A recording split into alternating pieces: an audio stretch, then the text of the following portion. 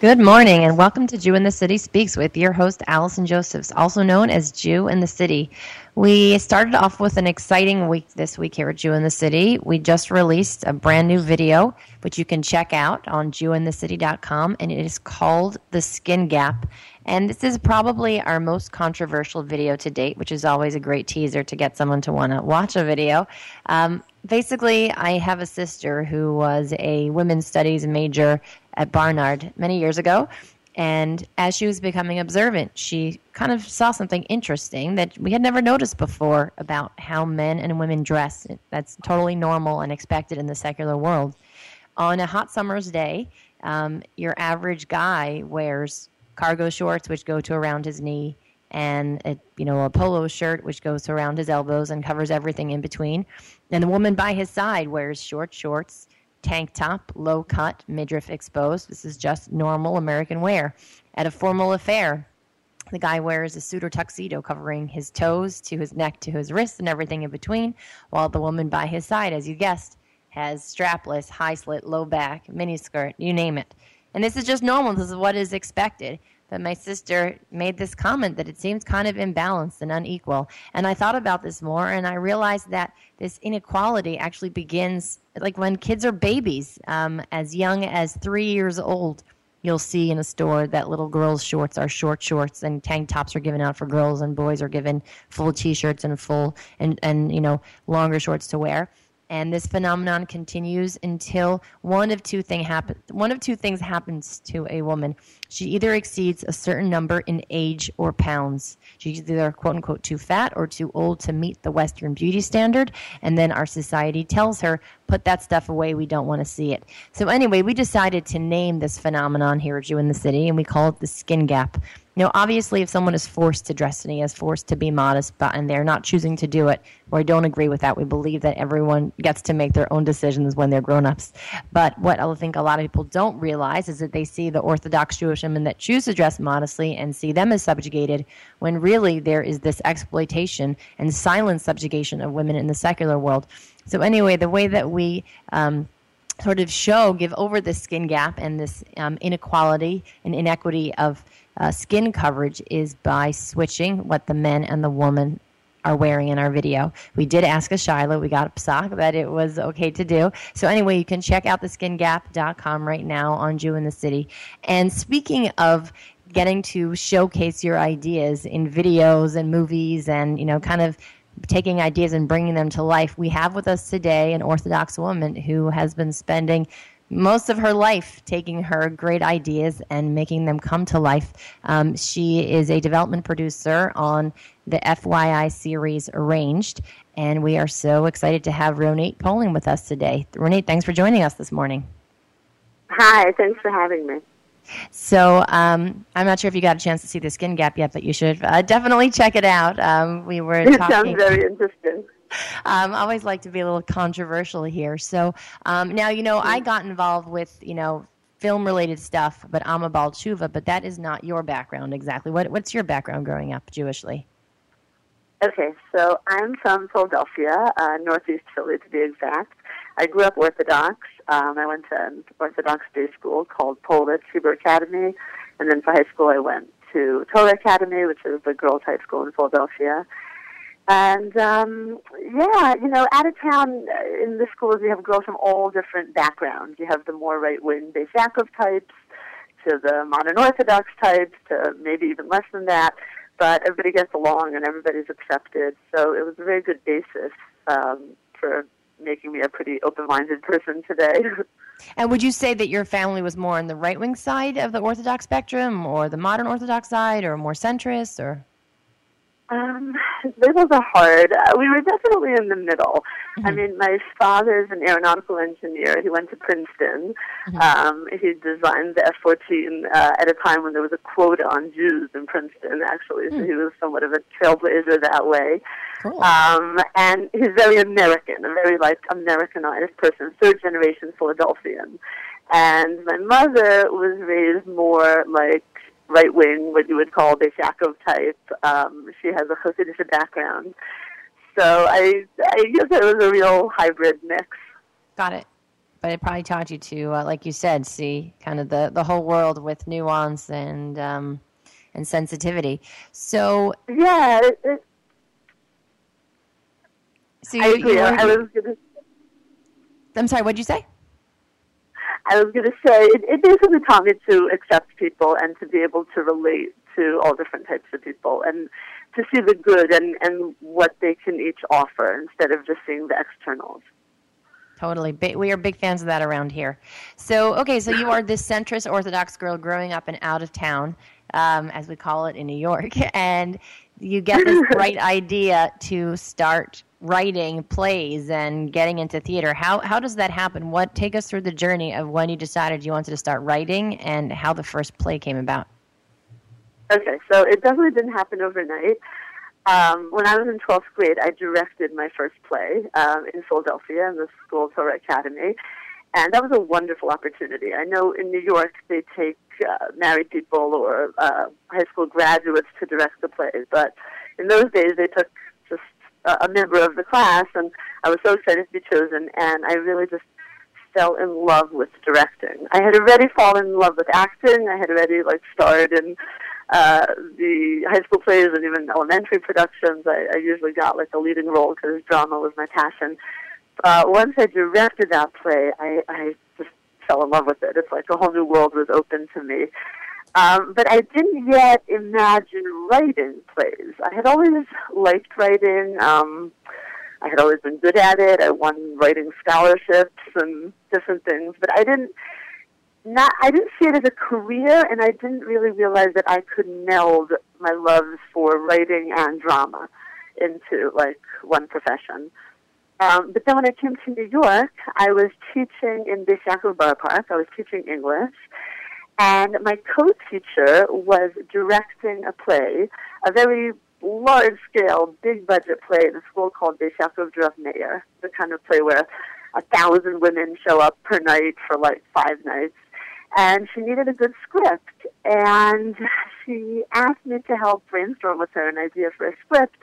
And during the brainstorming sessions, I just found out that I was going beyond brainstorming. I was really forming a storyline in my mind, and the storyline just kept coming to me, and I was envisioning the characters, and I was envisioning the interplay between the characters. It was really magical, and it was just a surreal process because it was happening so smoothly, it almost otherworldly. I don't know if that makes sense, but the creative process is pretty cool. And basically, she ended up loving the storyline I proposed and convincing me to write this play. And it was the first play I ever wrote. I had just moved to New York from Philly I was in college, and it was a very big hit, Baruch Hashem. And then the calls started pouring in. I kind of untapped something. And people started, other schools started calling me. They wanted to rent this play. And the following year, I was asked to write another play for a different school and also to direct it. So that was my first time directing a play in New York. Like I said, these very big-budget musical extravaganzas where we have 5,000 women at a time. And yeah, I just loved it, and I never looked back. And since then, I've directed about 15 plays in New York. And did this become your full-time job, or this has always been a side passion? No, so for many years, it was a side passion. I was teaching, and I was also a school psychologist in Beis Yaakov Borough Park. And every year, during play season, which in this world runs from maybe October through January or February, I would be busy with a play. And I ended up writing half a dozen scripts and directing these plays. And then in the summer, I would direct them in camps as well. But it was still a side job. And then at a certain point, I realized, you know what, I want to make this into a more full-time career. It's what I love to do, and life's too short, and just follow your dreams. Oh, you don't need to tell me that. People sometimes are like, do you have a real job? And I'm like, this is my life. My job. And first, Jew in the City was a very expensive hobby, but I'm all for going for your dreams. Now, at a certain point, you went from live acting, live writing, directing, acting, and then you got onto the screen. So can you tell us a little bit about Ink and this? I think you kind of made history by making a production, a film by ultra-Orthodox women for ultra-Orthodox women. Can you tell us about that? Sure, exactly. That was so exciting. It was totally groundbreaking, and we were just thrilled to be pioneers. We felt it as we were doing it. What happened was that after I directed so many plays, first of all, I would meet a lot of the graduates, because these were high school plays. So I'd meet graduates at weddings or bar mitzvahs or whatever, and they'd say, like, oh, we miss play. We miss doing a play. That was the best months of our life, and the camaraderie and the fun and the chance to use our talents, and we miss it. We wish we had something like this in our lives now. But there really was nothing. Like, once you graduated 12th grade, that's it. It's over. And I found it to be very sad, especially a lot of these talented girls had really no outlet for their talents. And I also realized that, like when I just alluded to a play season, there's a few months in the year when all the schools have their productions, but the rest of the year there are no plays. And if you miss it, you miss it, So I started to say, like, why should, first of all, it be such a finite period in the girl's life that she gets to enjoy this creative expression, and why should audience members be also confined to such a small calendar period when they're able to watch entertainment? And that's when I decided that I wanted to make a film. I wanted to make a movie specifically for Orthodox women, by Orthodox women. And this had never been attempted before in America, and it was very groundbreaking. It was a little bit nerve-wracking because although we felt like pioneers and we were so excited to be making this movie, I'll just jump ahead. I wrote and directed it, and I came up with the script, and I gathered like the best actresses that I had trained over the years as the actresses in my movie. So although we felt like, we're doing something so exciting and pioneering, there was also a bit of nervousness, like, how would this be received? I remember thinking, okay, this will either be a massive hit or I'll be excommunicated. That's how I feel about everything I do, Ernie. So. It's one or the other. There's no middle ground. This will be horrible, and all the rabbis will be against it, and I'll never get married. At the time, I wasn't married, And even my mother was saying, like, why do you need to do this? You need to get married, Wait, so when can you tell us when this occurred? What year was this when you were working on this? This was 2006. Got it. 10 years ago. It came out in 06. Yeah, and the landscape was just a desert. I mean, we take for granted today, like on Pesach and Sukkot and Cholamart, there's so many movies you can easily find a movie, but at the time there just wasn't any. So I give a lot of credit to all the people that came along on the journey with me and believed in me and in the project. On the night of the movie premiere, I like to say I was like more nervous that night than like by my wedding, because by my wedding I thought, I meant to say, it will work out good. Here I really had no idea. Yeah. And I came there, and there were just lines around the block, like around the block, and it was just such a festive atmosphere. People were so excited, like, we can't believe,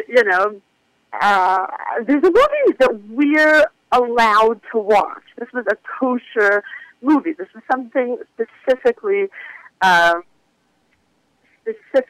geared to them, which had never happened before. But let's just take a moment here for anyone listening who's outside the Orthodox community. There are people who will watch secular movies meaning like screening them ahead of time, like reading about what the movie's about and making sure that it doesn't cross over any lines, meaning like there is a population that does that within the bounds of halacha. So I'm saying for the people that eschew all secular media, that's just a certain section of the Orthodox world. So this was a real outlet for them, but that's not all of Orthodoxy. Definitely. This film was being geared to like the most ultra of the ultra Orthodox. Correct. This was specifically geared to the people. So they were excited to come out and watch because they needed it.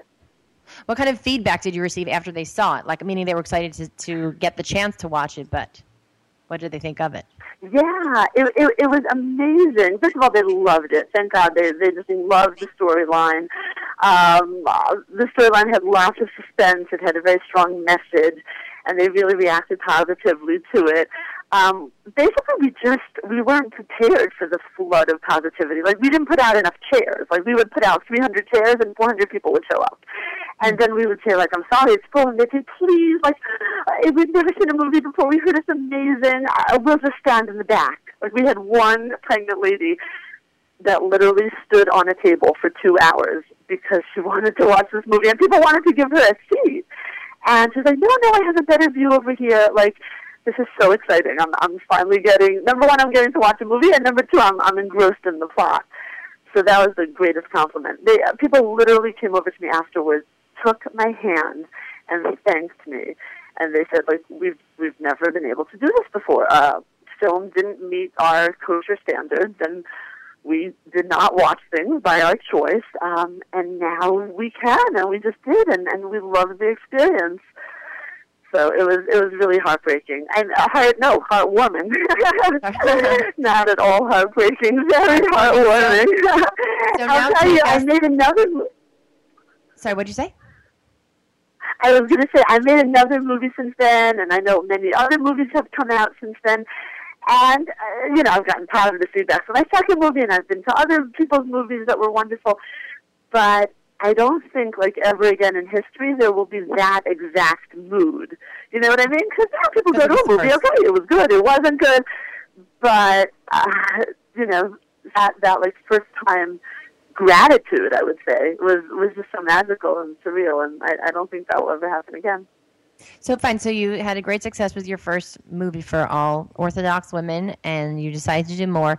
And then, as if playwriting and directing and movie writing and directing isn't enough, you get the bright idea that you should be doing something for television. So again, this is I love sort of the bold thinking, and I love the risk taking, and I love sort of the idea that you don't know what your own limits are or kind of what you shouldn't be able to do because you weren't a trained writer or director or producer, and yet you decided to go to television. So tell us about how your journey to Arranged began. Sure. And I'll just add, I actually went to film school after I made my movies, which is, I say, like, ignorance is bliss. All right, so then I should add, I never went to film school, so I have no business doing what the heck I'm doing, but I do it anyway. So continue with your story. I know. I always say, if I would have known how hard it is, I wouldn't have had the guts to start.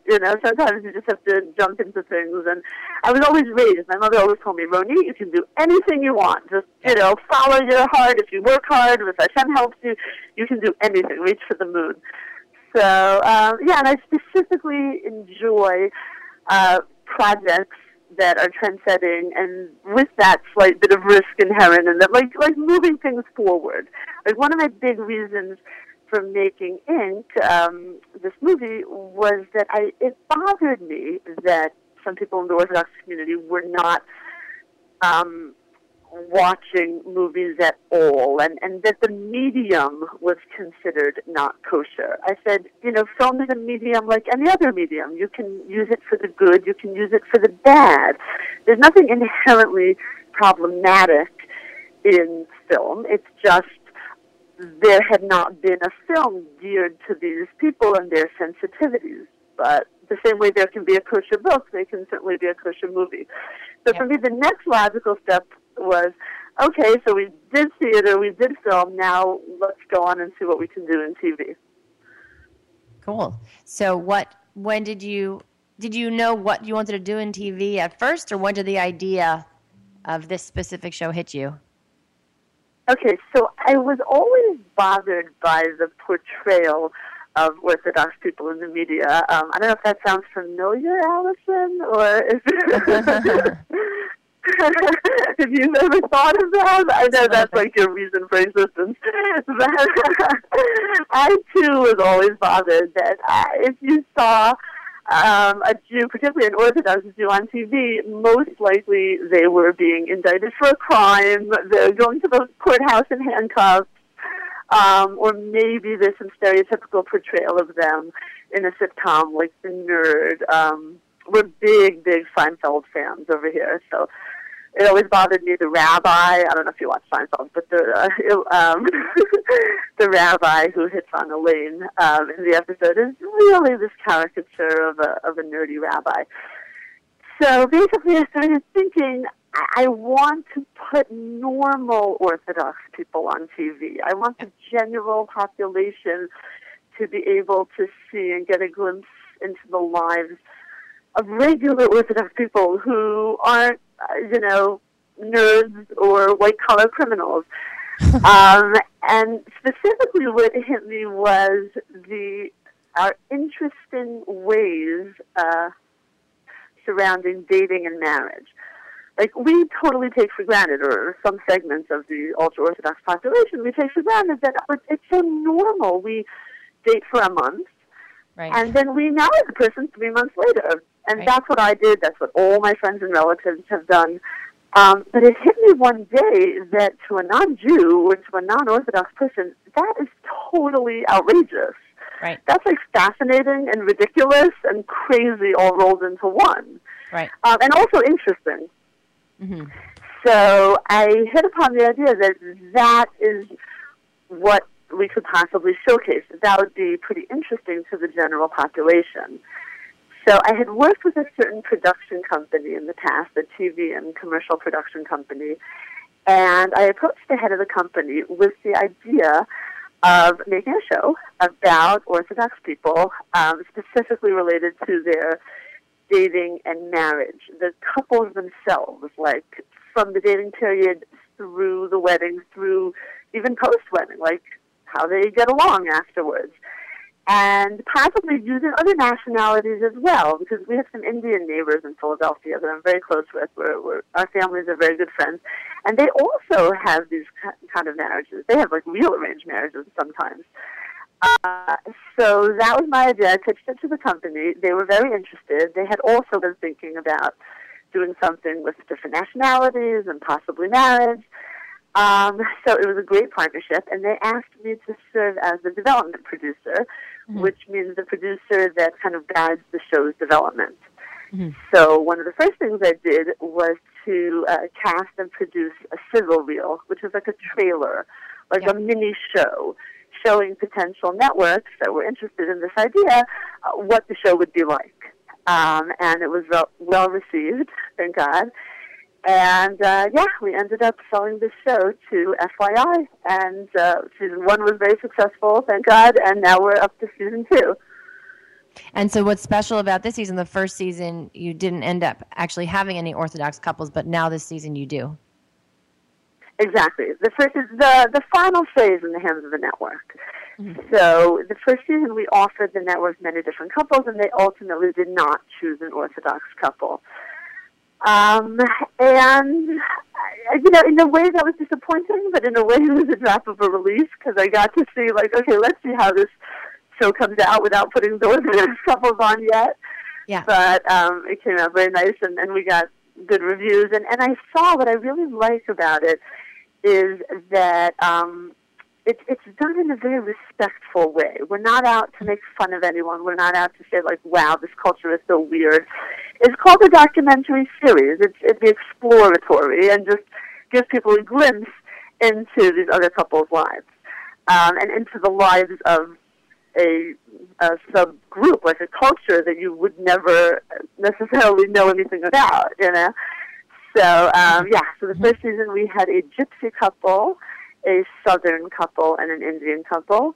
And now in season 2, we have an Orthodox couple. They're modern Orthodox, and they're doing great. And how do you choose of all the people that applied to have their engagement and wedding featured here? What are you looking for in a couple that you're going to put on TV? Okay, so we're looking for a couple. First of all, we weed out a lot of couples because of logistics, like time frame. We need the couple to be engaged currently and then getting married within a certain window. So, for example, if we were looking for couples in the fall, their wedding had to be between, let's say December and February. So right away, we weed out a lot of couples whose weddings are not in the time frame we need. Once we find couples that are, then we look at TV presence. Are they interesting? Are they well spoken? Are they fairly eloquent? Do they meet our requirements that their families are pretty involved as well, and that they're arranged somewhat? I mean, we use the term loosely. They're definitely not all these arranged marriages like you think of where daddy says, okay, tomorrow you have to marry this girl. But they have to be fitting in the general arranged sense, and they have to have a strong cultural ties and just be interesting and fun to look at on TV. If you're going to welcome somebody into your living room for weeks and weeks, you have to enjoy having them there. For sure. And we're about to wrap up. We're about to be out of time. Can you just leave us quickly, what kind of feedback are you hearing from this season so far? Oh, thank God. Great feedback, lots of interest, huge interest in the Orthodox community because they're so excited for the very first time ever in history there are Orthodox people on a major network TV season. And last season we were named in Esquire magazine's 26 most watchable shows. We came out at number 11, so we're really excited about that. And good press so far, and we're just hoping for more in the future. Excellent. Well, it's really exciting to see how, really what started with just getting involved in your high school play led to, becoming a TV producer. It's pretty inspiring. I hope people listening at home, I hope some 12th graders who are on their plays who are having a great time realize that, really the sky's the limit if you are passionate about something and you don't know what it is that you're not supposed to do, that you can kind of break those limits. So thank you so much for speaking with us today, and best of luck on the rest of the season and on the rest of your career. And you can join us live for live audio and video broadcasts of the Celebrate Israel Parade on Sunday, June 5th, beginning at 11 a.m. Eastern Standard Time, only on NachumSegal.com. Together with our presenting sponsor, the American Committee for Shaarei Tzedek, NSN will present complete coverage of the parade live from the corner of 64th Street and 5th Avenue. Be sure to follow us on social media for all parade updates. Facebook at Nachum Segal Network, Twitter, hashtag Nachum Segal Net, all one word, and on Instagram, Nachum Segal Network, all one word. We will be using the hashtag together on 5th. Follow us along. And attention to the parents of high school and college students. Remind your child of the NSN Next Gen Photography Contest taking place during the parade. They need to take a picture about the parade or something that in their eyes embodies Jewish unity, brotherhood, and love of Israel. They will need to post the picture on Instagram and tag Nachum Segal Network using the hashtag NSNextGen. The winner will be made a special social media photography correspondent, and the winning image will be showcased on the newly redesigned NachumSegal.com. Thank you for listening, and you can catch us here same time, same place next week. Bye-bye.